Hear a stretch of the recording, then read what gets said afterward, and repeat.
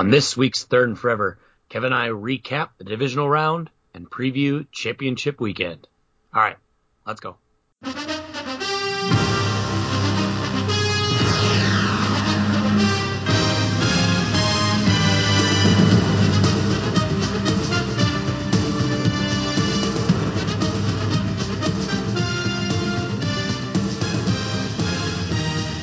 Welcome to this week's episode of Third and Forever Football Podcast presented by 10,000 Takes.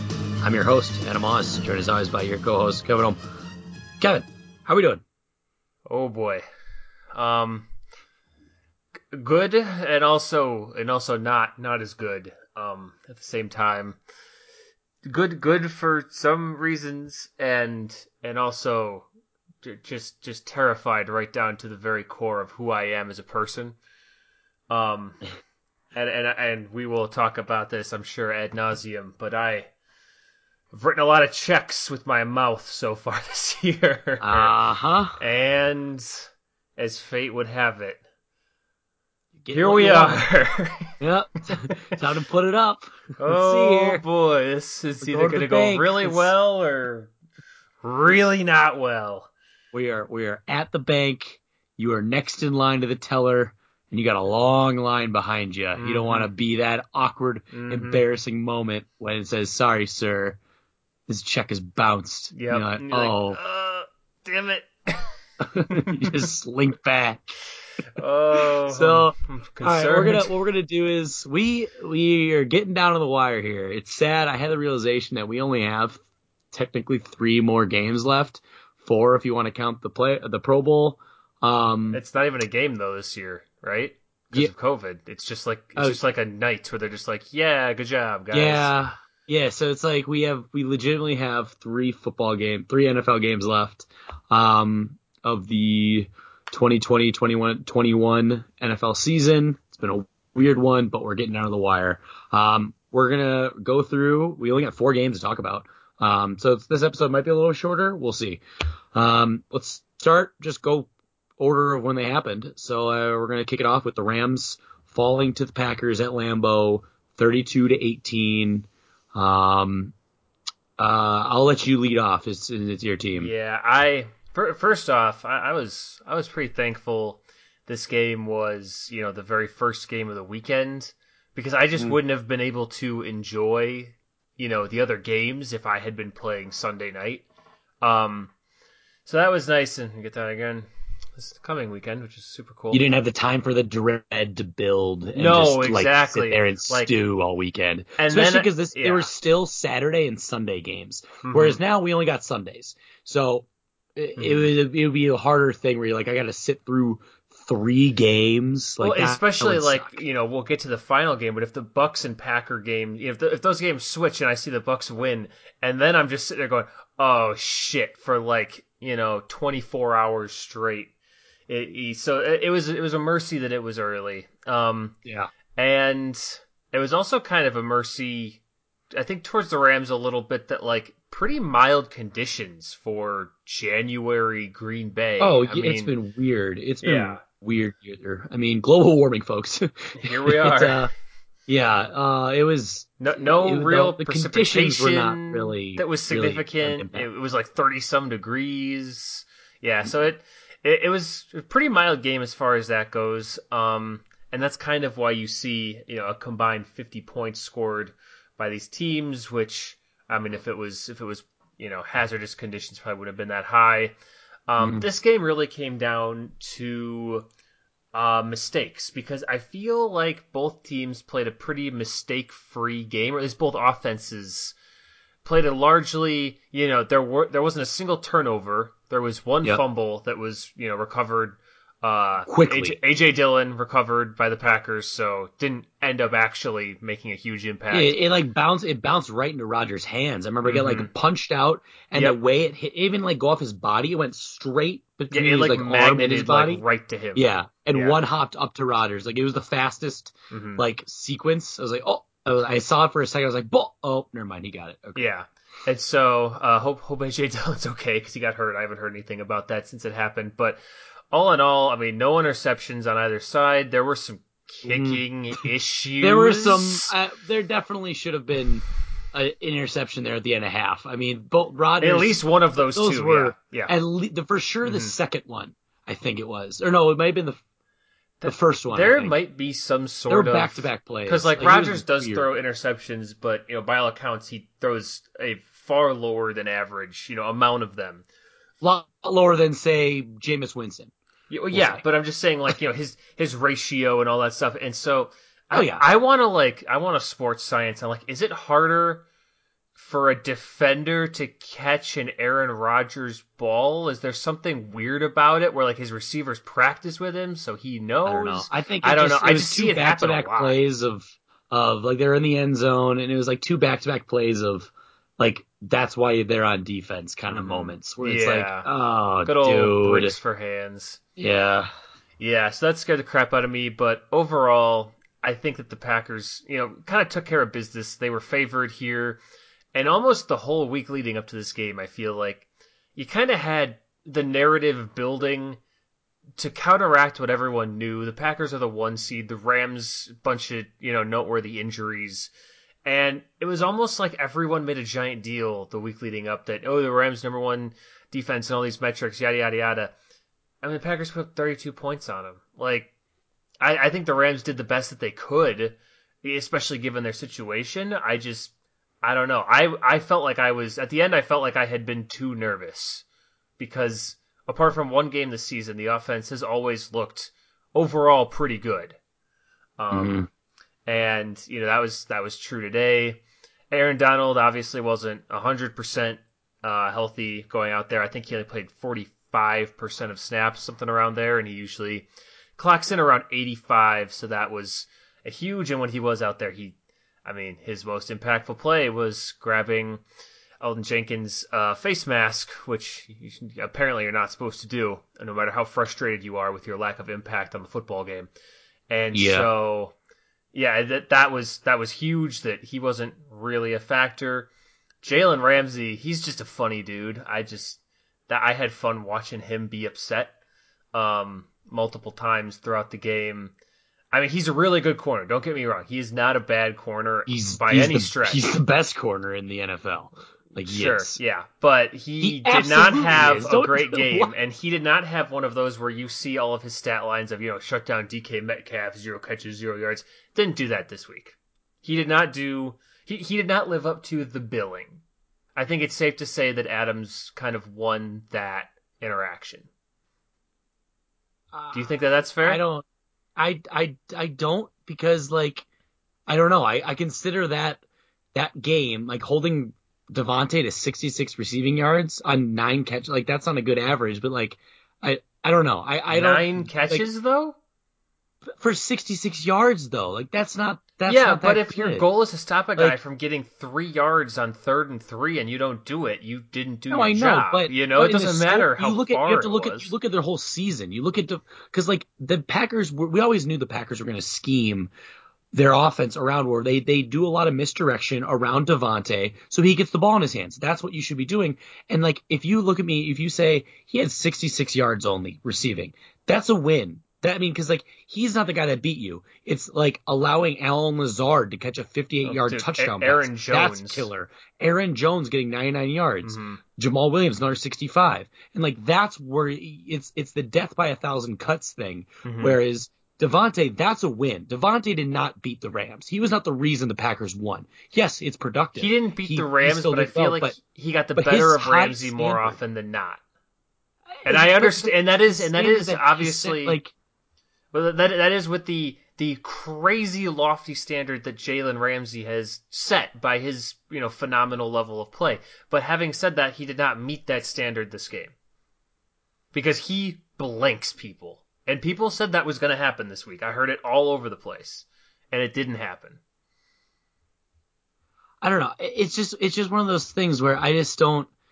I don't know. You look at the other side on the other side of the ball. Robert Woods, 8 catches, 48 yards on 10 targets. It's like a little less yards, obviously, but like that, those are pretty standard numbers for receivers. I feel like, and especially for players, Devontae's caliber and the season he had, that's a win in my book. I chalk that, if you want to call it a tie, I call it a tie, but like, I don't know. I think in terms of that, because like he wasn't on him every single snap. He's not awarded.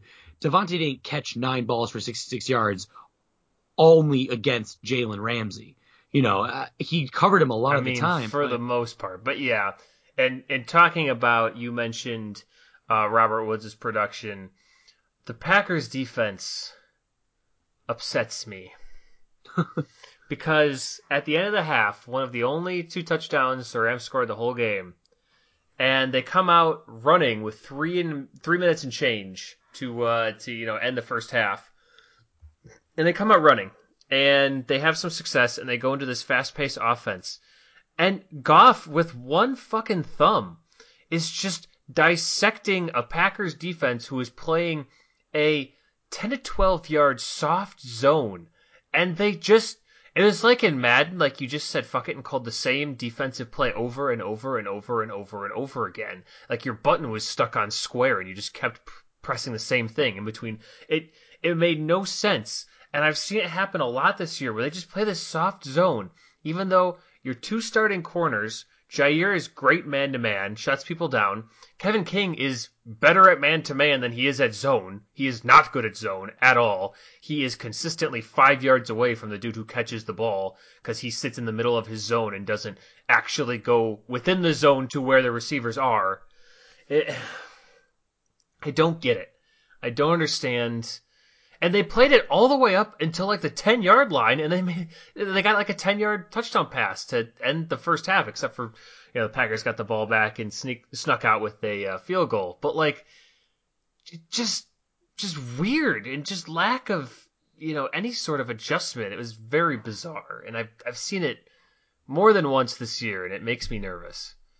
Yeah, I feel that it was frustrating to watch this game because I had a lot of moments where I said, like, McVay, like, you're better than this. Like, what do you can, like, you're watching the same game we are. Like, you're clearly seeing. This was a McVay outthinks McVay game. Yeah, and I was like, the Rams were moving the ball really well when Goff was throwing it. Like, when they let him play their game. Like, I think they were too concerned. What if we did a wildcat? Yeah, I mean, granted, one got a touchdown, but that was score on it. That was the only wildcat that they did inside the red zone. Doing it in the red zone, fine. Like there's a much higher ceiling of outcomes in that situation. Anytime they did outside the red zone, which is 3 or 4 times, I mean, maybe a couple yards, usually like none. Yeah. I just hate the wildcat. Good. I hate the wildcat so much. No, in my opinion, it has no place outside of the red zone. Yeah. Yeah, I don't think there's any place. Or like a gadget play, see Saints, but we'll talk about that. But I just think, like, they just seem to shoot themselves in the foot, and I don't know. It seemed to be working. Then they would go away from it for a while, and then it's like, I mean, there was a moment, when it was 25-18, and there was a moment for sure. They had a couple chances. Yeah. And they fell back into a pattern of just weird kind of baffling play calling or making it harder on themselves. I don't know. And I just feel like when you're in a situation like this where you're playing against a Packers offense that has been gelling and being extremely productive, extremely efficient all season long at their place in the playoffs, you got to take your chances when you get them. And I just feel like they kind of kept being like, we got time, we have time. And then all of a sudden got to the end of it. They're like, shit, we're running out of time. It's like, what do you expect? They were the Mr. Incredible meme. Yeah, I've got time. Yeah. And I just think that they, we knew the game plan that the Packers would have going into it. You knew that they were going to be Aaron Jones, as we mentioned. Aaron Jones would have to be productive for you guys. If he's productive. Yeah, we said that on our show last week. Yeah. Granted, he did get 1 for 60 yards. That's something that they cannot allow happen. And that's like his 3rd or 4th run this season of first couple plays of the second half where he just breaks open, and it's very weird, and there's got to be something to it where it's like people come out of halftime and it's like he lulls them in with his 3-yard average for most of the first half, and he's like, haha, 60 yards. Well, dude, I was texting my dad during this game, and I was saying, I was like, I know historically speaking, paying running backs is not something that is smart or works out most of the time. That's kind of the general consensus nowadays. And he's a free agent at the end of this year. We have guys that look like they might be able to kind of fill that void in the offense if he does go somewhere else. So it's kind of the smart move, quote unquote, and it kind of makes sense.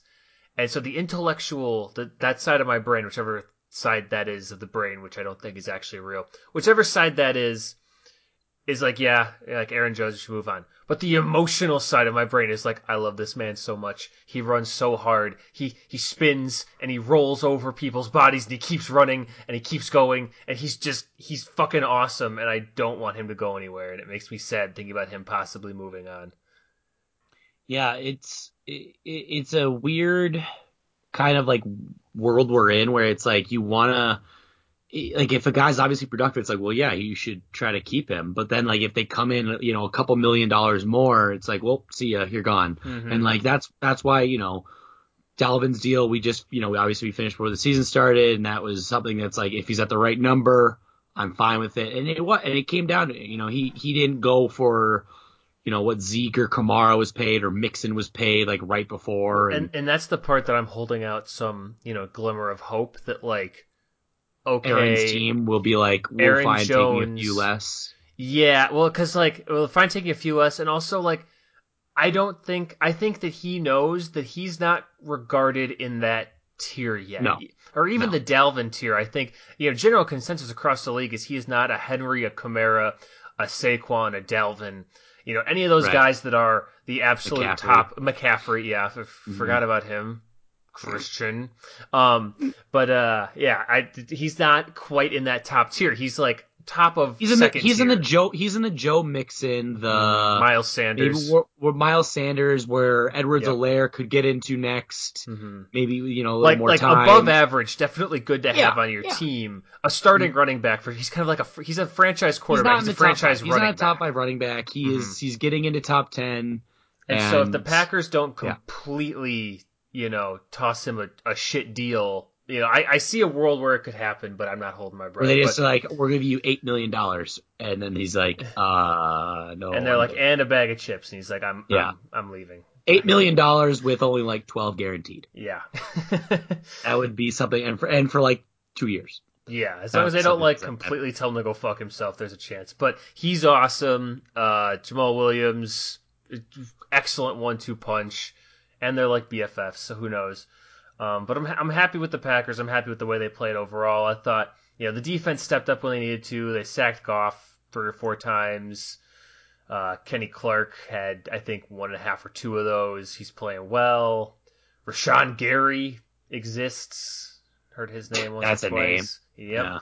Yeah. I feel like the Rams knew what they needed. Like, they knew that Donald wasn't fully healthy. And they knew other guys will need to step up because the game plan, regardless of his health, is you just double him basically as much as possible and make other guys on that defensive line beat you.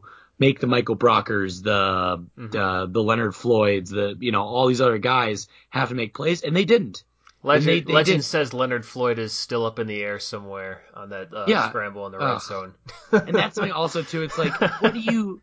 I feel like if you're a player, you don't have to jump to block an Aaron Rodgers throw. Like he's not 7 feet tall. No, if you're a player and that you realize that it's probably going to be harder for a quarterback to make a play if I come barreling down at him like I'm going to take his head off than me just trying to be stationary and try to time his jump. Mm-hmm. It's like, that's so easy. That's so easy for a quarterback to do. It's like, oh look, I'm a professional athlete. I can have some bit of athleticism. Yeah. But it's like I don't know. It's crazy to me that happens. Yeah. You can do that if you're like engaged in a block, but if you're free and you can go run at them, just go do that.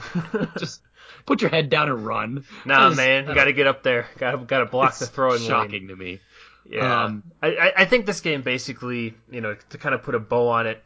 If you were to tell the Rams last week, either side of this score, if you were to say you guys scored 18 points, or if you were to look at them and say you allowed 32, they'd say, okay, we lost. You wouldn't need the other half of that score because the Packers executed.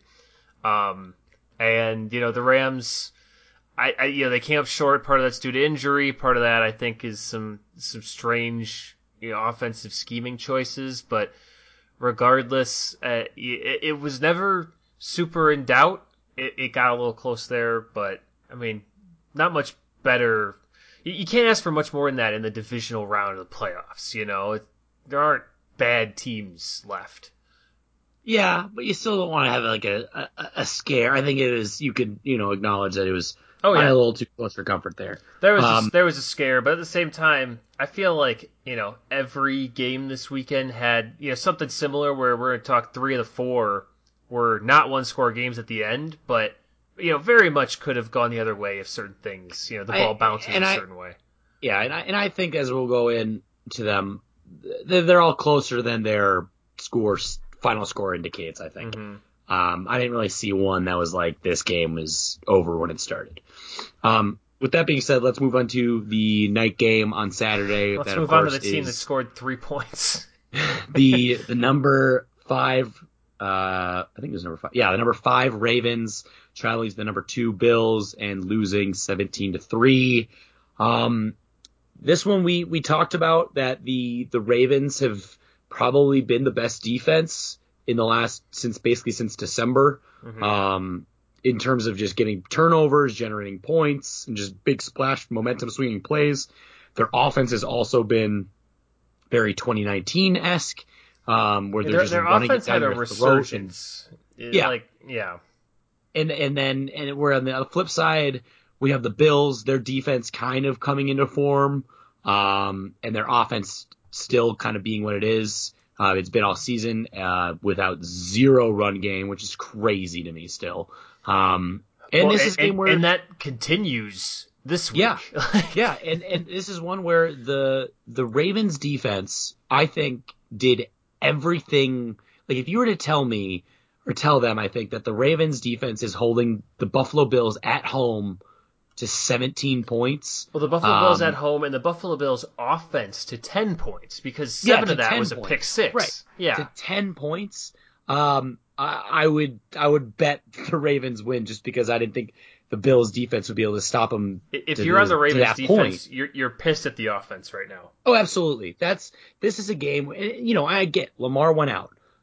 He went out at the end of the third quarter. He didn't come back. But it's not like he was quarter, but after 3 quarters, 3 points, and a pick 6 involved in there too. And I will say, it did have 2 misses by Justin Tucker, which is weird. It's weird misses. I think you can chalk it partially up to the elements. It was very windy during this game. And that's a testament to the fact that, there could be a hurricane and the Buffalo Bills would not run the football. Like, I don't understand. I don't know if it's because their offensive linemen maybe just cannot generate a push. Everything I've ever heard about offensive linemen says that they like to run block more than pass block because they get to attack instead of kind of back up and receive, the rush. Yeah. It's so weird. And I don't really get it. I didn't think either offense looked very good. Some things obviously we already knew. Stephon Diggs is basically their only receiving threat. Ridiculous. I just it's all they have, and because they have no threat to run, they really don't have. John Brown. Okay, there's a name. John Cole Brown Beasley is an adequate. Disappears. John Brown and Cole Beasley are guys that are like their names, and so you have to cover them. They can't hurt you, and they can't have big games. They're just enough of like a famous athlete, a talented athlete, that it's not just completely blanket coverage on Diggs, and that's all that they need it to be. Yeah. And I don't know. I think what was extremely telling about this game, and say what you want, about Lamar's ability to pass the ball. I think he's definitely good enough to be an NFL quarterback. I think it's crazy that people still think he should be a running back only. And I'm like, I don't. He threw for like 30 touchdowns last year. They need a number 1 receiver. They don't have one at all. Marquise Hollywood Brown is their number one. I put with air quotes.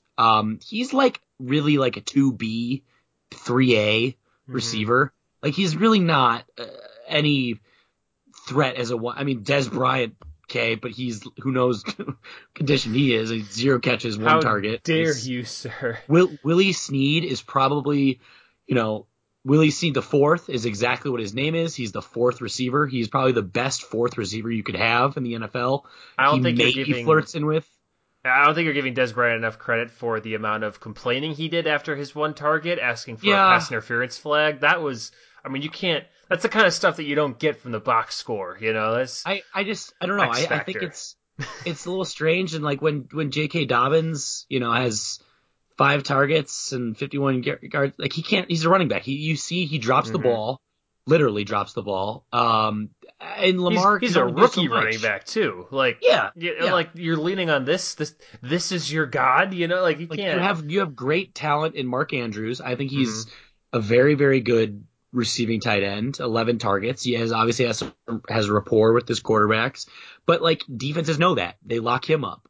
And they lock him up, and he's not fast enough to become unlocked by himself. He's a good receiving tight end, still a tight end.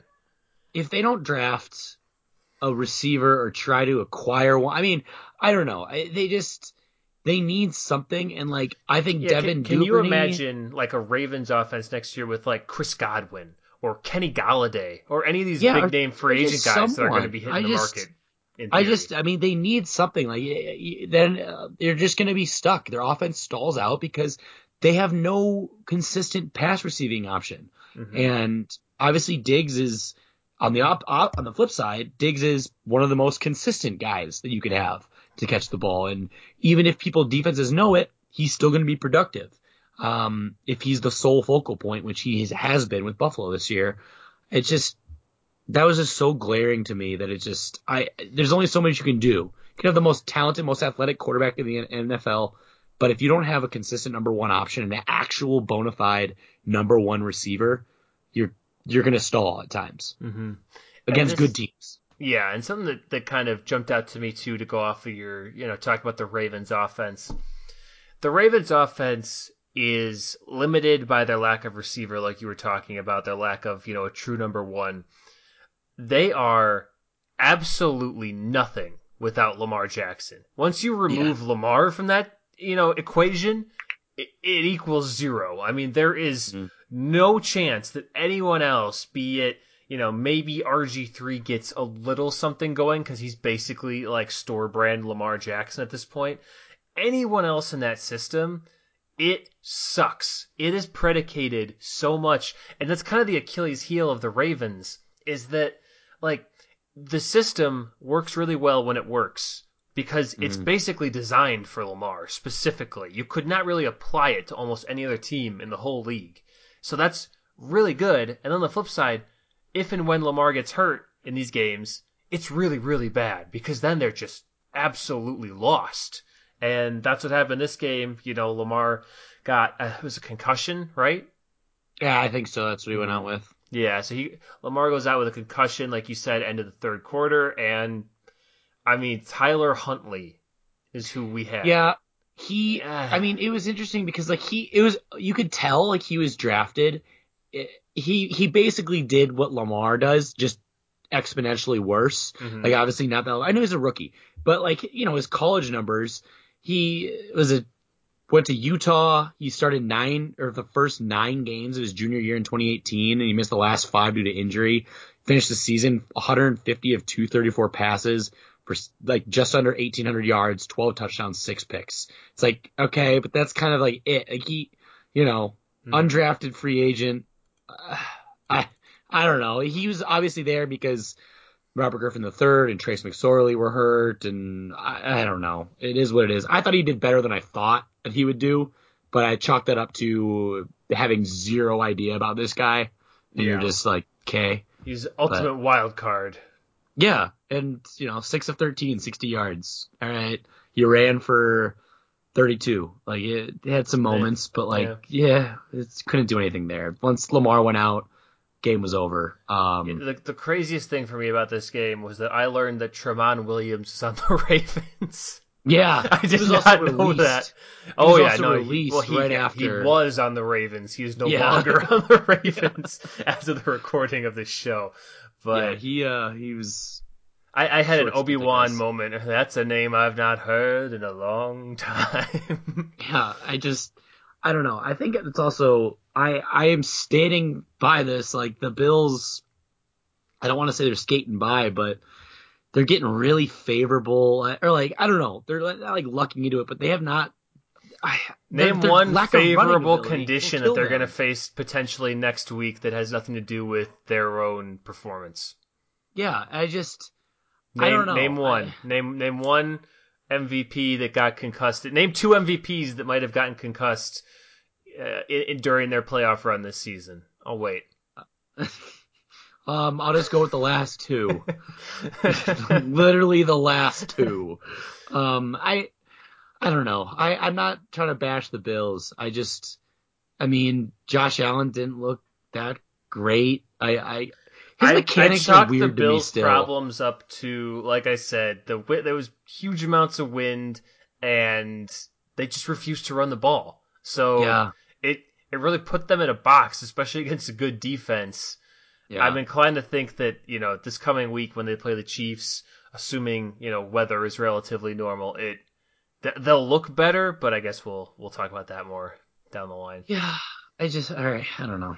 Good luck to you, Bills. I don't know. All right, let's go to Sunday. Speaking of the Chiefs, we are seeing where the number 6 Browns traveled to Kansas City and fell to the number 1 Chiefs 22-17. Again, little couple asterisks in this one. Another Patrick Mahomes. He went out with a concussion. He was kind of dinged up actually with his foot in the first quarter, and then later in I think it was the fourth, that he went out with concussion when the game was It still was the kind of fourth. in balance, or pretty close. But Chad Henne came in and, with the exception of one throw, looks great. I mean, I Anything is thought he looked great. possible. Yeah, just I don't know. I don't know what to tell about the Browns. Like they are a different. They're don't Browns fans like don't worry. Like this whatever. You lost to the defending champs by 5 Yeah, at Kansas City. I mean, if you're a Browns fan, I don't know You're how you excited. can look at this I and would be be. excited. Yeah, the Browns fans are like Plankton and SpongeBob. Like, I didn't think I'd get this far. Like, they're Right. just. If you're a Browns fan, you're like, this is bullshit. I'm like, dude, are you serious? Like, I know it's coming from like someone of a somewhat privileged fan base to like tell you not to want a Super Bowl, but like, you guys were a dumpster for just such a long time that this has to be Yeah. pretty awesome that you did, and you got to win over the Steelers. And this game did have some controversy in it, though. Are we did, I want to fight with you about fumbling through the end zone because I know you think it's dumb and I like it. You wait. I think you mean the other way around. You like it. Oh no, you like it. Yeah, I yeah. like it. Yeah, you think it's dumb and I like it. I just Tell me I why just want you to know don't it. like the rule about fumbling through the end zone. I think it just discourages anyone to ever reach for the pylon, reach for the goal line, because like they're like, if you fumble it and it goes out of the end zone, I don't know. It's just I think it discourages people from fumbling into the pylon. I think you just shouldn't do that. well, it's not even about that. Like it's how do you reach for the pylon? And like I mean, the ball's obviously exposed, so obviously defenders are gonna be taught to knock that out. I don't know. It leaves such a sour taste in my mouth. I think when drives end that way, and I just like I it get because the it's rule, chaos, and like but I don't like it for chaos sake. Like that's where I have a problem with it. I don't like it because it's chaos. So I think that's where we just off. and it favors the defense, which is also nice. Like there are so few facets of the game that No, you can look at and believe me, I clearly know, I say, know. this The favors offense the defensive is side of the ball. yeah. It's like the only rule in the whole sport that, ends up on that side of the scale. And I don't know, and I think it's interesting. It happens like a couple times a year. So it doesn't happen like every game. It only happens once or twice, and it's this crazy thing where I mean, I just like it. and it's probably because it hasn't happened to the Packers yet, knock on wood. But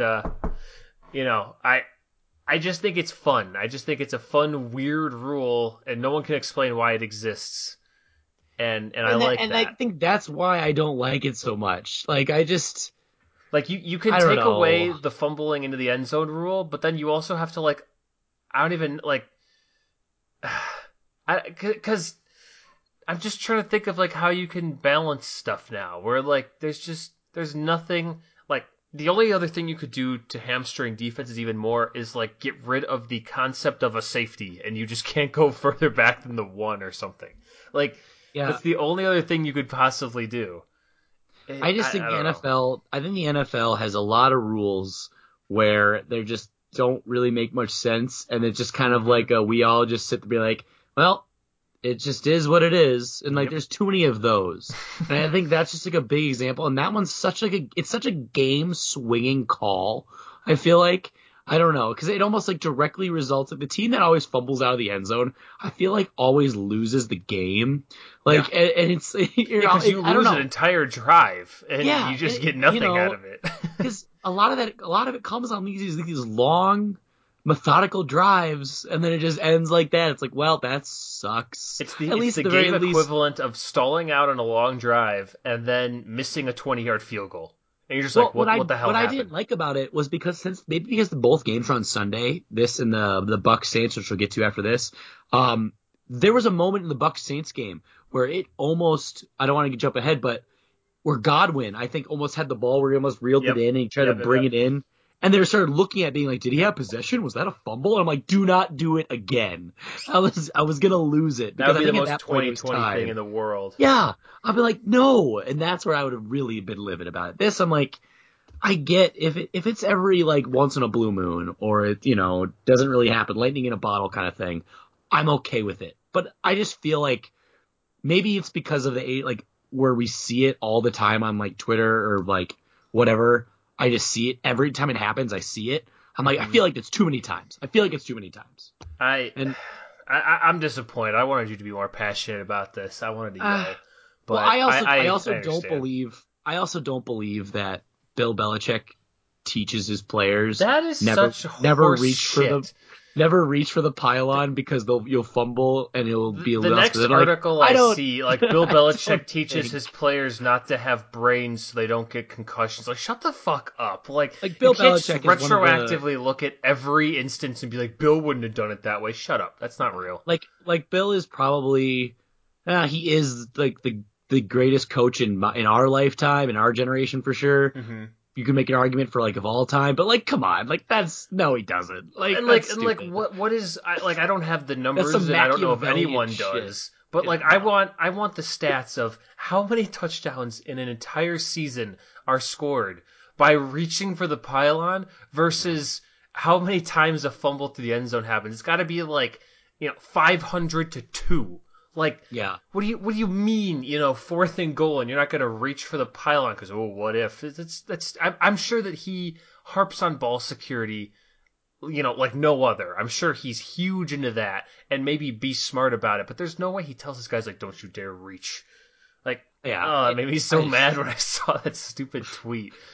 I also want to say I'm officially starting a petition that Le'Veon Bell, unless something changes in the next 2 weeks, if the Chiefs go on to win the Super Bowl, he should not be given a Super Bowl ring because what the hell is he doing at all for this He's team? he's been playing him like a damn fiddle. Is what he's been doing. I just hate it. Like Daryl Williams is so much better. I'm like, what is Hmm. this? Why is Le'Veon Bell getting the ball? Lev's This just is hanging bad. out, man. He's just happy he's not in New York. I don't think he's I like fully realized I that he will can say still now play though, football. I really want Chad Henne to get it because like I didn't think that he was still in the league, and also like I just loved that performance that he had. I don't know, Hmm. that interception was an all timer. Like, Oh, it oh, was that's why you're bad. a backup. I Oh, it's was quite like, oh bad. no. But then Andy Reid's like kept letting him throw it. I'm like, dude, Andy Reid loves this. Like he's just like I trust my guys. Like that's what you want to see with the coach. Like if your guy goes down, obviously like Patrick Mahomes, you don't just be like, well, we just only can turn around and hand it off. Like nah. And Andy Reid is a very large man that could literally, especially in a high stress job like he has, literally have a heart attack at any moment. And he lives life that way. You know, he doesn't think about the consequences and stress over things. He just does, you know, and it works. And I also love Henny's scramble on that 4th and 13, or the 3rd and 13, which, by the way, he definitely got that first down. The fact they had to line up, I think that's crap. But either way, they still got it. He's 35 years old, folks. Like, there's something about it when you become a backup. I think you get like that chip. Like, it just gets on your shoulder and it just makes its way down to your legs, where you're just so much more athletic. And also, if you're a backup, you have like a 200% higher chance to dive head first whenever you know, like there's no chance you're going feet first ever. No, that's great. And talking about that 4th down real quick, that play call where 4th down and 1 or inches or whatever it ended up being. And the Chiefs go for it. If they get it, the game's over. And it's a gutsy play call. They lined up.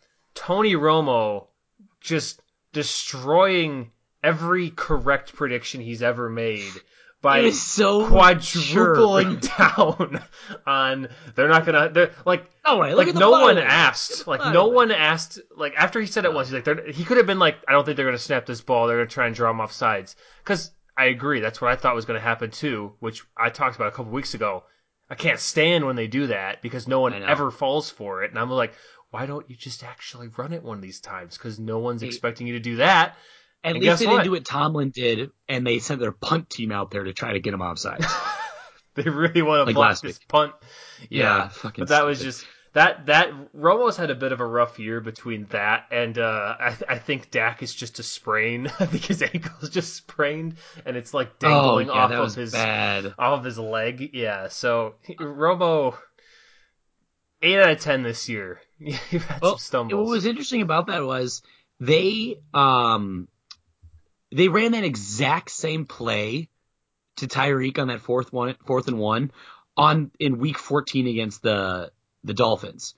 They literally where they concealed that game, where it was the exact same play call. Obviously, the only difference was it had Chad Henne instead of Patrick Mahomes. It's the Kansas City equivalent of a run. Yeah, it's just a short pass to Tyreek Hill. Yeah, it's ridiculous. Like, you can't do anything about it, and the only way that play doesn't work is if Tyreek doesn't catch the ball, and I don't know. It's just the easiest 4th and 1 ever, and I'm like. It's so easy. Like, why don't teams do this more often? Like, but it's Andy Reid. So they're moving on, obviously. Let's go to the last game. All right, here is where we actually get technically our first upset. I mean, I would say it is. Tampa Bay Bucks, the number 5 seed, traveling down to New Orleans. I'd say it's the number 2 upset status because the series was 2-0 New Orleans. Yeah, the season up to this point. Big to New Orleans. Yeah, too. Regardless of seeding. Yeah, it was very so heavily New Orleans in that way. They lose Tampa 30-20. I want to read you something here. Several things. Did I write it or did someone else write it? What? No, you're not throwing my own words. Okay, no. Good. No. Good. So.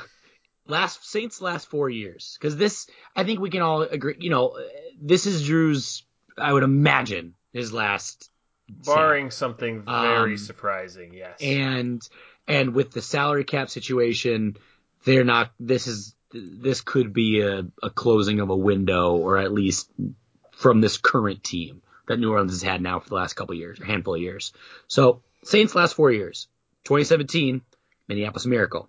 2018, the defensive pass interference in the NFC Championship game. Debacle. 2019, they lost to the number 6 seed Vikings in overtime at home, obviously. When they all bitched and moaned that they should be getting a bye, they shouldn't have to play on wild card. 2020, lose to a team they beat twice handily in the regular season. At home. Ouch. Yeesh. I don't want to necessarily say this is the football gods equivalent of karma for Bountygate in 2009 getting a Super Bowl and all that. But that's exactly what you're going to say. But that's exactly what's happening. Yeah. I think the only way I can think about it. I don't think I've ever been more satisfied I don't know. I think the fact that because it was like Tom Brady too, like he right now he is on not necessarily. I don't think that him and Bill Belichick are on bad terms. I think that's a lot of that was media driven. But right now it just feels like, obviously you don't want to hear this because you're playing him this week, but it's like the biggest like fuck you tour because he's like, I'm gonna go to the opposite conference and I'm just gonna, as a wild card. So I'll play there. Obviously he didn't want to be there, but playing on wild card weekend, traveling in New Orleans. Oh, they beat us in the regular season. Don't care. We're gonna win. I And have now, a very different spin on this same set of facts as you, but go on. no, I just feel like it's one of these things where, you know, the fact that he's doing this all at 43 years old, That does say a lot. I'll say I, that. I, Because how old is and Drew now? How old is Drew? 42. 42? He's just, Okay. yeah, Yep. he's 42. So, but it's like, And there's if a you were to tell stark me, contrast. yes, I mean, Drew like is done. Put a fork in him, yeah, he's done. he averaged 3.9 a throw. I mean, that's terrible. Mm-hmm. Um, And he knows it, I mean, yeah, he you could see it on his face. He would throw his interceptions and he wouldn't be, fiery mad. It would just be just this tired look of, oh shit, yeah. like. Lowest passer rating in a playoff game in the last 10 seasons. We have number one is Brian Hoyer, with 15.9. Andrew Luck had 23. TJ Yates, 28.8. Connor Cook, 30. And now Drew Brees at 38.1. It's bad. I don't have any sympathy or empathy. I don't know. Like, the dude made millions and millions of dollars. He's gonna be the number two and things is like most things, number two all time. He had a phenomenal career, but like, that's quarterbacks, dude. They fall.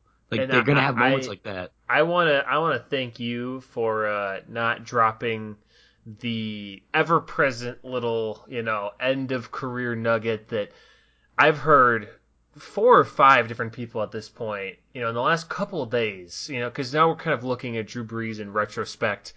Presumably that he's going to be retired soon after this year, and the number of people I've heard is like, oh, what a wasted opportunity having Drew Brees and only ever coming away with one championship. You know how fucking hard it is to win the Super Bowl?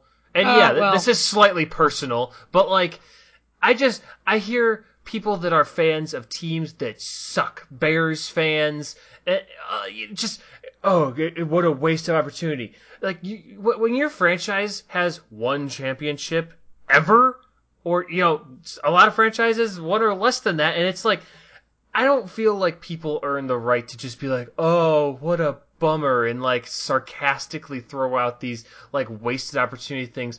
Like, sometimes it comes together multiple times in a season. You get like a Russell Wilson, a guy with multiple championships and he's young. It's fucking hard to win the Super Bowl. Just because you have a Hall of Fame quarterback does not guarantee you that right. How many Hall of Fame quarterbacks are in the league right now? Well, technically none.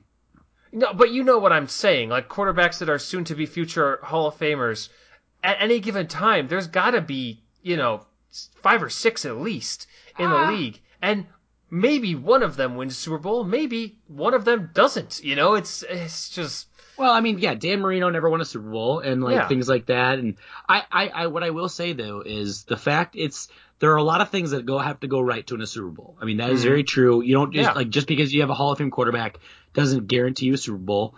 But trust me, I've heard the fact that they have won the last 4 years now, have won 48 games, the Saints, and they have 0 Super Bowl appearances. That's bad. That's a failed opportunity. No, yeah, That's and it is a failure there. I just when people look at it through the lens of like overall championships, I mean, appearances is one thing. You look at like a bad record in the postseason, that's one thing. But to just be like, oh, he only got 1 ring, like what a colossal waste. Like, well, I guarantee you he was fucking trying to get a ring every year. Like, it's not, they didn't just sit by and then like halfway through his career go, oh shit, Drew Brees, whoops. Like, that's not how this stuff works. I know, but the fact that they have Sean Payton, who, for as much as I hate him, he is a very, very good football coach. One of the better offensive minds in the league has been for quite some time. That's why he's been has not been fired when they had so many years of going 7-9, 8-8, or whatever it was when they never had defense. But this Saints team probably has, in terms of looking at the whole roster as a whole, probably the most talented roster, just from top to bottom. You look at all the positions, they check a lot of boxes. So they have a Hall of Fame quarterback. Yes, he can't really throw, but they have so much talent around him. One of the best offensive lines. Alvin Kamara, one of the most versatile players. That was something about this game that I thought was weird. Where, like, Alvin Kamara, he had 18 rushes for 85 yards. And on paper, that looks like a lot of involvement. Only 3 catches for 20. So that's over 100 yards from scrimmage. But I'll tell you, having watched this game, I mean, they were, by and large, very, predictable, normal, non-creative ways to get Kamara involved. Pretty easy for the Bucs defense to kind of keep a lid on him to a certain extent. And, I mean, with Drew Brees being Drew Brees this year, you needed Kamara to be a force in this game, You needed him to be the multi-touchdown, unstoppable guy that he can be, and I was just shocked that they didn't involve him more. I thought it was really weird. Yeah, and I felt, when I was watching this game, like, I've been saying this for a lot of this season, basically saying the Saints, especially with Drew Brees as their quarterback, the Saints are not that good. Like, they're not a scary team. Like, because they are so talented, they've been winning games. But it's not because Drew is doing anything about it. Like, I'm like, it's hamstrung. And I think if they ironically enough, if Jameis Winston maybe plays this game, we might have a different story. I just think, just in terms that he can actually throw the ball further than 20 yards. I 100% agree, especially because you got to imagine the Bucs were game planning Drew Brees, which is like when you're playing baseball or kickball or whatever, and you motion the outfield to come in because this person's got nothing behind it. Like, it's that same concept. If they put Jameson for one play, threw a 56-yard touchdown. Granted, it was a gadget play, but still, he's clearly got an arm. Like, if you were going to have a quarterback that throws, if Drew Brees, like, the only reason Drew Brees is in there is because obviously it's Drew Brees, and secondly, it's because he won't typically throw you interceptions, like dumb interceptions. Well, he threw 3 of them. And like, he just, Jameis Winston could do that. He could throw a lot more than 134 yards or more than 3.9 yards per attempt. He could definitely do that better. So it's like, I don't know. Like, the fact that he had 3 interceptions and he still only lost by 10, I don't know. I think it's good. I think the Saints will probably, it's a bittersweet thing, but he can't throw the ball. It's a bittersweet thing, but now there's no ambiguity whatsoever. Everyone in the world knows that it should and, presumably will be over, and you can move on with, secure in the knowledge that you did not, you gave him every opportunity in the entire world to show you that he still had it and he does not. And so there's no guilt associated, I guess, if you want to go that way. I don't think you're going to have a Favre situation or anything like that. So no, that's the silver lining. It's not much, but, and you got Jameis, so, Yeah. Woo-hoo. Also, I like this. Michael Thomas really signed a $100 million contract to go out and do cardio in a playoff game. Yeah, big old goose egg for him. He's getting surgery on like 3 different parts of his body this week. Yeah. What was his name? Carlton Davis just locked him up, and it's so satisfying because he gets, like, this whole slant boy. I find it so hysterical that players around the league just refer to him as that, even when it's like Malcolm Jenkins, his own teammate, like, called him that in practice. It's that's great. It's fantastic. This has been a big season for him personally, kind of getting exposed as, I mean, he was regarded going into the season as, one of the definitely top 5 receivers in the league, I'd say most people were thinking, and I don't know anyone that still thinks that. Yeah, we'll see what he can do with a quarterback that can actually throw the ball. I don't know. He just, everything he does, it's like, oh, it's a 7-yard slant or in. All right, great. Tight. I'm going to read you, because it's your favorite thing. I'm going to read you these facts regarding Tom Brady. Do it. Tom Brady, these are all from the Bleacher Report football page, by the way. They posted these. I saw them. Tom Brady has beaten 18 different teams in the playoffs. It's been the league a long time. Yeah. Playoff wins versus NFC opponents. Drew Brees, 8. Tom Brady, 8. This was his first year in the NFC, by the way. Game-winning playoff drives. Tom Brady has 13. His playoff losses, 11. He has 32 career playoff wins. That doubles the closest quarterback, which was Joe Montana, with 16. That's like, it's insane. It's insane. It's definitely insane. And, I have never, for the record, just to clarify everything, I've never been on the record saying Tom Brady's not a Hall of Famer. Tom Brady is not an all-time great quarterback. Because he is. That's just a fact. And to dispute that on its face would delegitimize everything else I say about him. Now, be moronic. I don't think that he yeah, exactly. It's like if I were to say that, Adrian Peterson wasn't a good running back because I didn't like when he ran on my team. It doesn't make sense. It's just, it delegitimizes everything that you say. And so I, readily admit that. I agree with, that aspect of things. Where I disagree, I think that his ability is not, A, what it used to be. B, I don't think it was ever as high as people like to remember it being in terms of actual athletic ability or, passing skill or talent, whatever you want to say. I think that he was on a good system for a long time. He had the best coach GM in probably the history of football. And now he did have a nice year for, all things considered. You take the whole year on aggregate. He had a nice year. He has fucking phenomenal weapons right now. And he had nothing in New England towards the end of his time. So to say that he has somehow had this, reemergence, he's throwing to 3 potential all-pro wide receivers. The guy at tight end who changed the position forever, that Kelsey, when he came into the league, was referred to as Baby Gronk. And granted, Gronk also not what he used to be, but still really good. 2 solid running backs for the most part. I don't know. I find it hard to give him all the credit for the Bucs offense this year when they are just absolutely stacked from a talent perspective.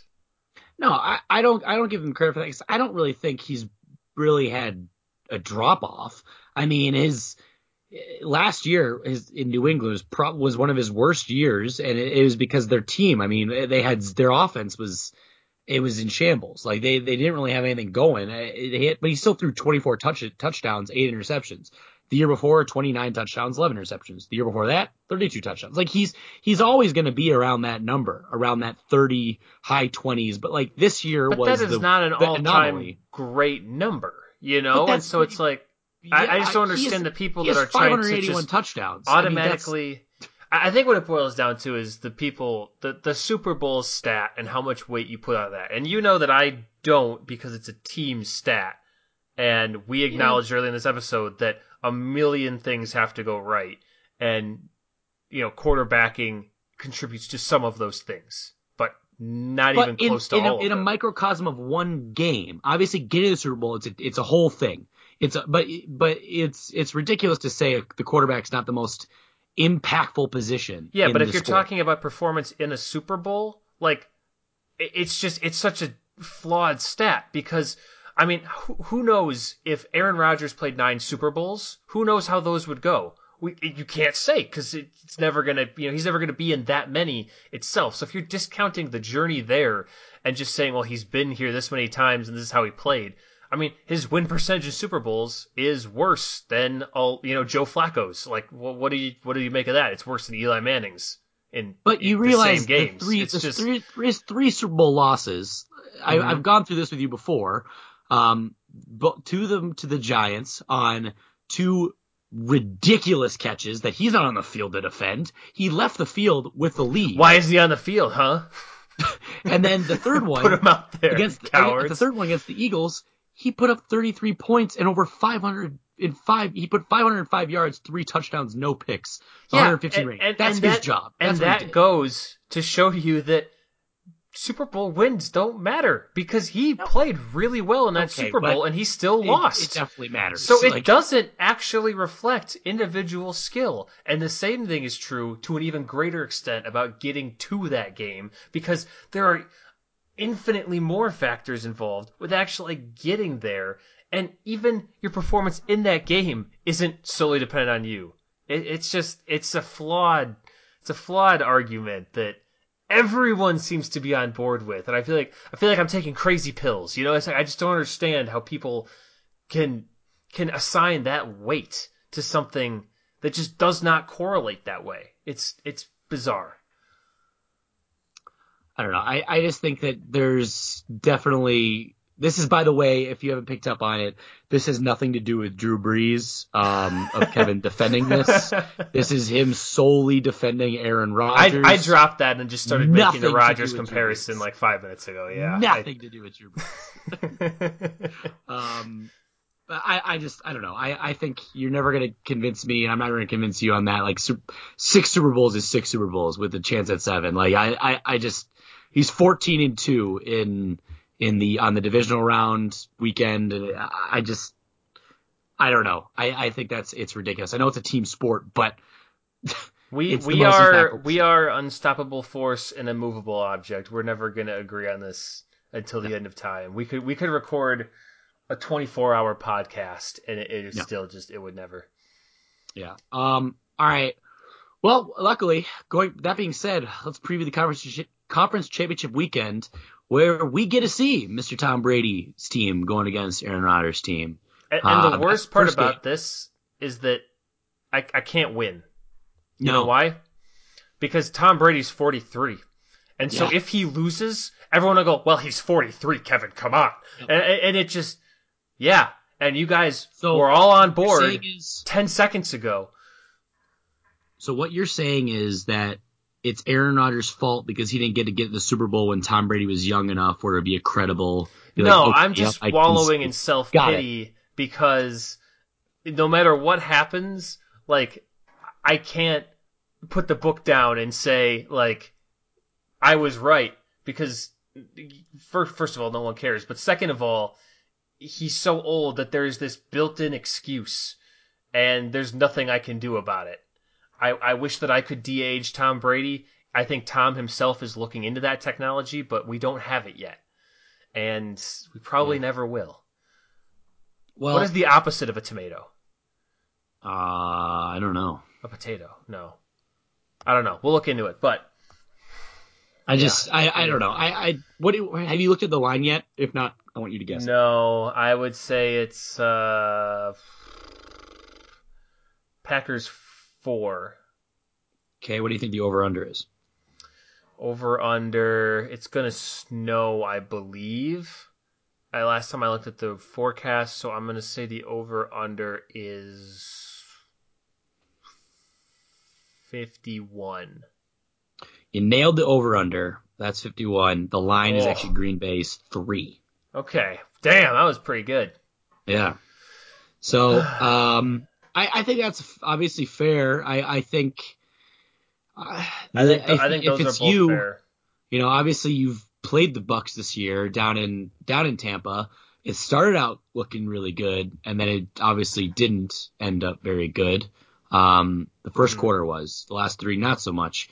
So obviously 2 very different teams. I think from that point, that was eons ago. I mean, that was a million years ago, and it is relevant. Don't get me wrong. It's still very much relevant. The only thing you have against this current team, so it's going to be relevant. It's going to be relevant, but at the same time, I mean, you've watched, over the last 2 years since LaFleur was hired and kind of implemented his offense. The whole first season, there were aches and pains, and They did get to 13-3 NFC Championship game, but they were, a clearly inferior unit to what they are this season. Anyone who's paying attention can tell you that. And so, despite the same record, I wouldn't say they're that like a huge drop off from their team. I would just say that the Niners were just the worst. But look at Rodgers' production this year. I mean, he threw, 48 touchdowns, and last year he threw 26. I know, but look at every quarterback's production. Yeah, but that's like 1.5 times what he did last year. And Brady threw 24. He ended with 40 and touchdowns. I mean, that's, Yeah, but he's also in a dramatically different system than he was the year before. I'm just saying, obviously, the rising tide lifts all boats kind of thing, but at the same time, you can see they're more comfortable with it. You can see there's more kind of understanding within the system and stuff like that. And I think to a certain extent this year, there were still issues. I mean, it's the second year of the system, and sometimes, like in that Bucs game, you get punched in the mouth and the wheels fall off, and it's a regular season game on the road, and you just kind of, you can't ever get back on your feet really, and it is what it is, and you just kind of get out of town and you focus on the next week. And that doesn't happen in the playoffs because there is no next week. You saw it happen in a handful of games already this postseason where, the Steelers get punched in the mouth. They can't just go, fuck it. This is it, so it's a dramatically different scenario. And I think it's, the system itself has had more time to kind of, coalesce, marinate, whatever you want to say. And hopefully, they're more able to kind of absorb a blow like that if something similar were to happen. Yeah.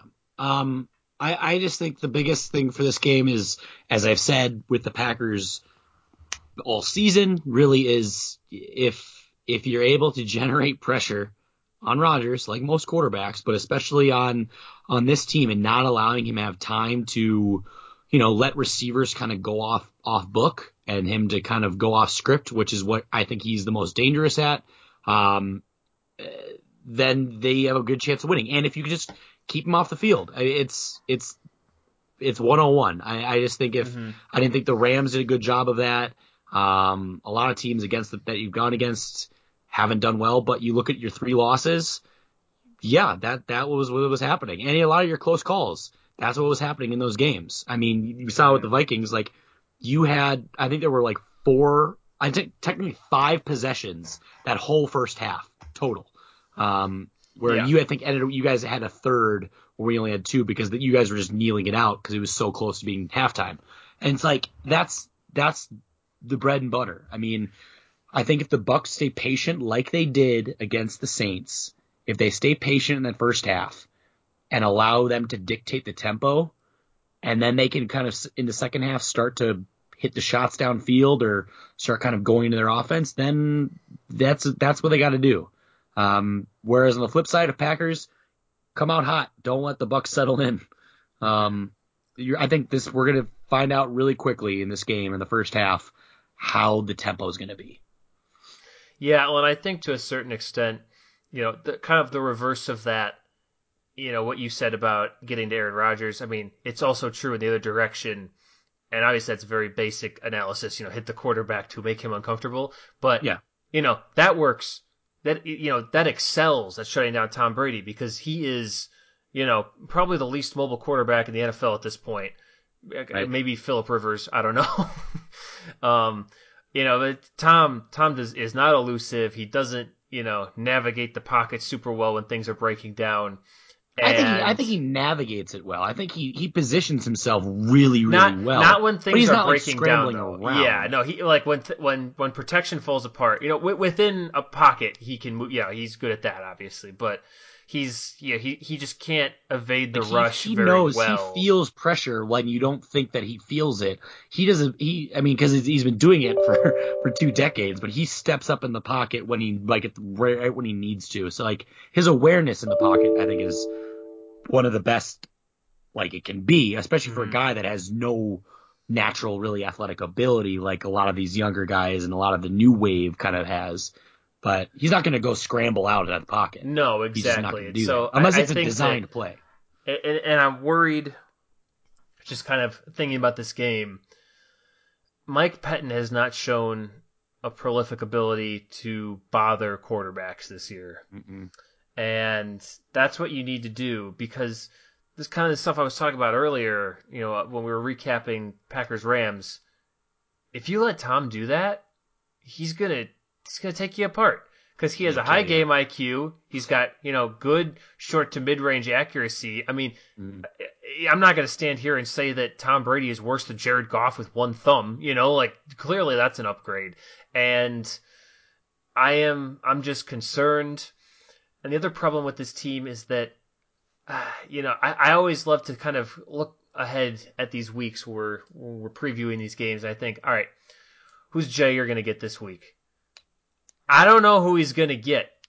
Yeah. Because there are 3 fantastic all-pro wide receivers on the other side. It's just like, I don't know. I'd say 2. I mean, AB is... Okay, there's 2 all-pros. He's injured, and it is what it is with AB. He might have a little flash here and there, but... So probably not AB. But Cameron Brate is still a very reliable target. Scotty Miller, I think, is sneaky deep threat. Like, he just leaks out. You kind of just forget about it. Scotty Miller is like... He's a poor man Coles Beasley. He's Julian Edelman in like a Mission Impossible mask. Like I don't believe that Scotty Miller actually exists. I've never seen a picture of Scotty Miller and Julian Edelman in the same room. Weird if they were. It's a really specific picture. But so I don't know. I'm concerned. Having said that, I also think the weather will play a factor. You saw it in the Titans game. I do think there is, with some people, there's a tendency to overblow, kind of the frozen tundra advantage, because I can tell you that, like, most Packers players, I bet, probably would rather not play in the snow. A lot of them don't live there during the winter, the heart of winter. This isn't like the old, like, oh, we love the snow. I'd rather, I'm intentionally not wearing sleeves because majority of these I'm a players badass. For Green Bay do not stay in and around Green Bay throughout the offseason. They go to Miami, go to California. They're not there. Having said that, there is an advantage to being in that environment for months at a time and practicing in that environment and just being more familiar with what works, how you can cut, stuff like that. And so there is an advantage there. And I know that you take issue with me saying that Tom, I don't think he's going to do well in the cold. We'll see how that goes. But the Bucs as a whole, from Tampa, like that's where they practice. That's where they play half their games. And I'd wager, probably some of them do live around there year round. And so they're not used to the cold. So I think that's also going to be a factor. We'll see how much of one. Yeah. They're going to need to, it's going to come down. Like, there's one thing you really cannot do against Tom Brady is blitz, and just chill in zone, because he will pick you apart if you blitz him. They have plans in place, obviously, for that, and he just picks up blitzes. And zones, he figures them out really quickly. You have to win your man-to-man battles, and by rushing 4. And this is a very, very good, this is a game of like 2 of the best offensive lines in the league. Really, the 4 last teams have great offensive lines. Even the Saints too. Like, there's a reason, that those teams are where they are. There actually was, I think I saw it was like the top 8 pass protecting, pass block win rate teams, the top 8 in the league, 7 of which played on divisional round weekend. So that's, it's not rocket scientist. Protect the quarterback, you'll probably be successful. Yeah. I don't know how much weather is going to really impact it. I think that is overblown by media too. Obviously, players would probably prefer to play in like 60-degree weather, sure, but at the same time, they're not going to be like, oh shoot, it's in the 20s. It's not going to be like it's -40 or -10 or around 0. I don't think it's going to be that. It's a weird warm year anyway, so. Yeah. I don't know. The last thing I'll say about this game is that I've only ever seen Tom play at Lambeau once that I can remember, and that game was just littered with sideline hissy fits. So I would love to see a couple more of those, especially at his advanced age. I think he might, pull something. So we'll see. Like I said last week, he's trash and he sucks, and that not even remotely terrified. So on a real note, I know you say you're always like a 6, maybe more now because it's a conference championship. And you were literally in one last year and it didn't go so well. Really, since I've known you, I've witnessed you've been in, is it 3? I think. Yeah. NFC championships? Yeah. I think 3. This is now the 3rd. 20. Because it was the Falcons last year and then now. Yeah. Yeah. So, where are you, like, your nervousness level? And you met me right after 2014, so. You're correct, yeah. Yeah. Nervousness 1 to 10. I mean, this game, if you're judging the scale, on an all-time level, 10 is the Super Bowl then, like that has to be where it's at. And I mean, that back in 2010, guess what? I was still me. I was a disaster during that Super Bowl. But also I was like way younger too, which maybe I've matured, maybe not, probably not. But so right now, assigning 10 to the Super Bowl and assigning my floor of a game against, I think I said the Jets backups in the regular season as a 6. I am at a 9.5 pretty firmly. Well, I got personal, stakes in this one as well. This is like I think this has to be the worst case scenario. Oh yeah, championship game for you, by far. I think I'd rather it be the Bears because then I'd be like, well, at least they'll lose to the Chiefs or right. And honestly, like I don't really care about the Bears. I mean, like if it was the Vikings, that'd be worse. I find it hard to hate the Bears with such passion these days.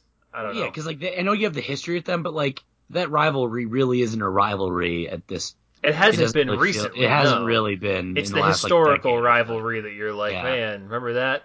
But it's not really. I mean, don't get me wrong. I hate the Bears, but it's just not there's not the fire. And so this is about as bad as it could have gotten. If it was the Saints, I'd be at like an 8 right now. Okay. I think. Well, good. I'm glad you're going to be nervous. All right. Move on to the AFC side. So this one, we have the number 2 Bills going to Kansas City against the number 1 Chiefs. The line is Kansas City is 3-point favorite. Shocker there.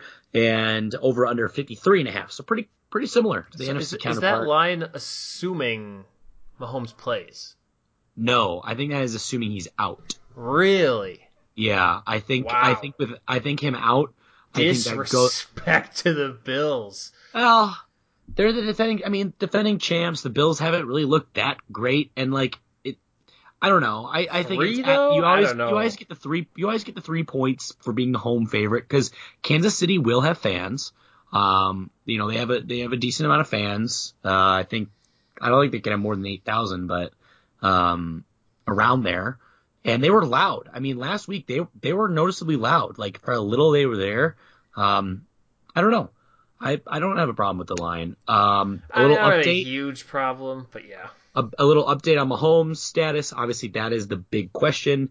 Adam Schefter reported today or a couple days ago, it was today, that he cleared certain steps on Monday, some big steps, but remains in NFL concussions protocol with what is considered concussion, and it's too early to say that he definitely will play in Sunday's conference championship versus the Bills. So I think unless some crazy setback happens, he'll be playing.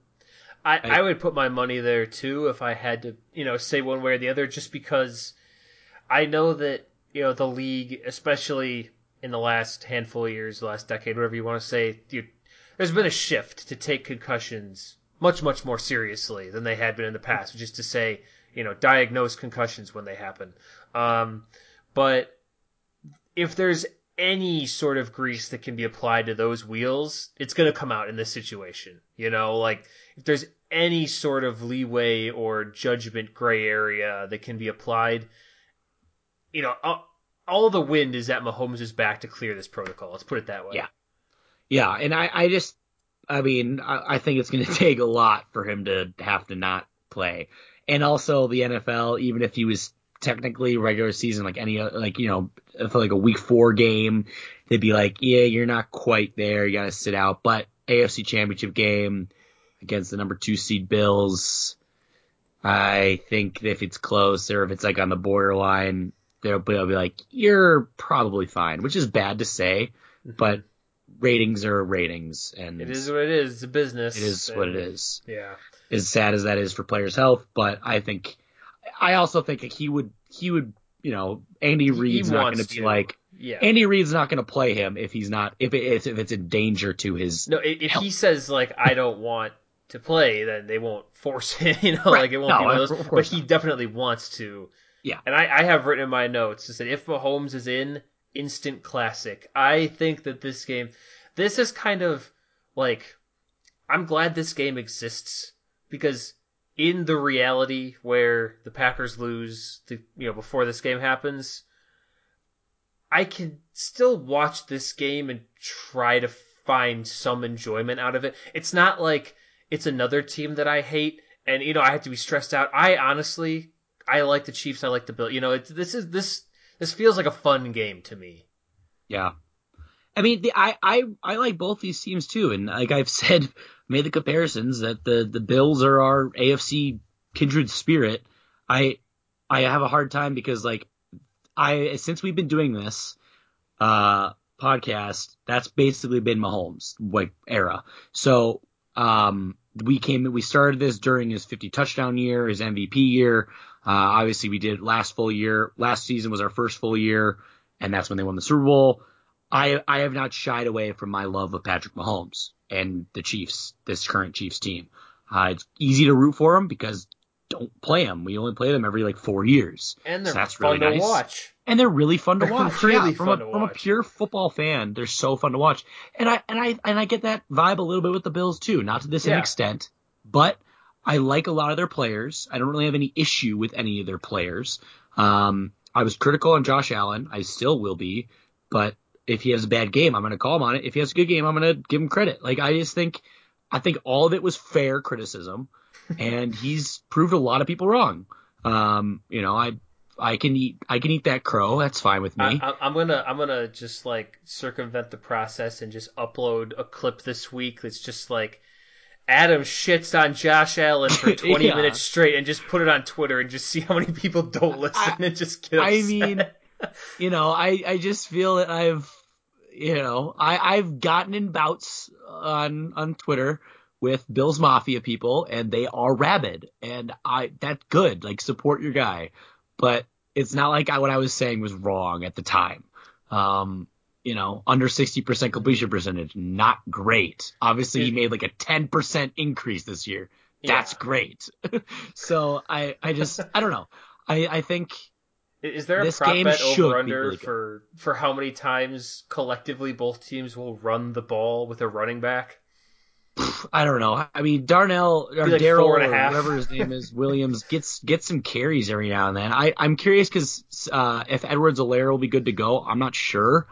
I know he didn't play last week, but that obviously changes things. We know Le'Veon Bell will only have like 4 touches and they'll be like forced, and he'll get like 8 yards of total production. I want to see Mahomes. I really do. I do as well. Like, because without him, this just wouldn't be the same. No disrespect to Henry, but it's Mahomes. Come on. Yeah, probably the best football player or best quarterback the last few years. Like, I don't know, most dynamic one or entertaining one. It's just not the same, Even if it's if Henny's in there, maybe it's still a close game. But it just you're haunted by what could have been. Like you could have had a much better game in theory if Mahomes is out there making plays. And so I don't know. Like I said before, I think he'll be out there, and I'm very curious. It's interesting that you said that you're glad that this is after your guys' game. Yeah. Because like if your game doesn't go the way you want it to, I part of me has a hard time. Maybe it's because we have this show and you kind of have to watch it or hopefully watch it and want to watch it, the other game, because I feel like you'd be just in a dark place. Here's the 2 scenarios, okay? Picture, if you will, that the Bills-Chiefs is first and the Packers-Bucks is second. It's later at the night, right? Which I feel like it usually is. Like, they always have, like, the NFC one's always the late game, it feels like, for me. Yeah. But regardless, so Bills-Chiefs is first. Awesome game. Instant classic, whatever. It's super fun. I have no, really dog in the fight here. And I can't enjoy even a single moment of it because I am already, doing somersaults thinking about what's happening in a couple hours after this game. I am nervous. I am excited. I am all the emotions. I'm a little bundle of stress for the whole day, and I can't enjoy this game at all. Now, flip it into how it is now, where the Bills and the Chiefs are the later game. Option number 1. Ideally, the Packers win. Then I'm in an excellent mood. I get to watch an excellent game. The world is as it should be. Best day ever, right? That's option 1. Option 2, I'm devastated. I'm sad. I can't get really drunk because I have to drive home that night. Shit. I'm going to be in Wisconsin this day. But either way, I'm devastated and sad. But instead of sitting there and just wallowing in that, I can kind of get some sort of palate cleanse a little bit and just distract myself for a moment. It's going out to the bar after a breakup, It's like there's just something going on that stops me from thinking about how upset I am. And so even that, I think, is preferable to 100% chance that I'm nervous during this game, which is how it would be if it was the early game. So, all right, I get it. All right, that makes sense. It's all about the anxiety. It's also interesting that you retreat to Wisconsin in case that they lose. I won't be there to see it. I had plans, first of all, to go down there to ski with the fam the Saturday before these games weeks ago. And we didn't even know if the Packers were going to be playing at that time. And so there we are. And also, I don't like watching the stream. It's delayed. I get a text from you or my dad, and I have to wait like 45 seconds to look at it because it will spoil whatever happens next.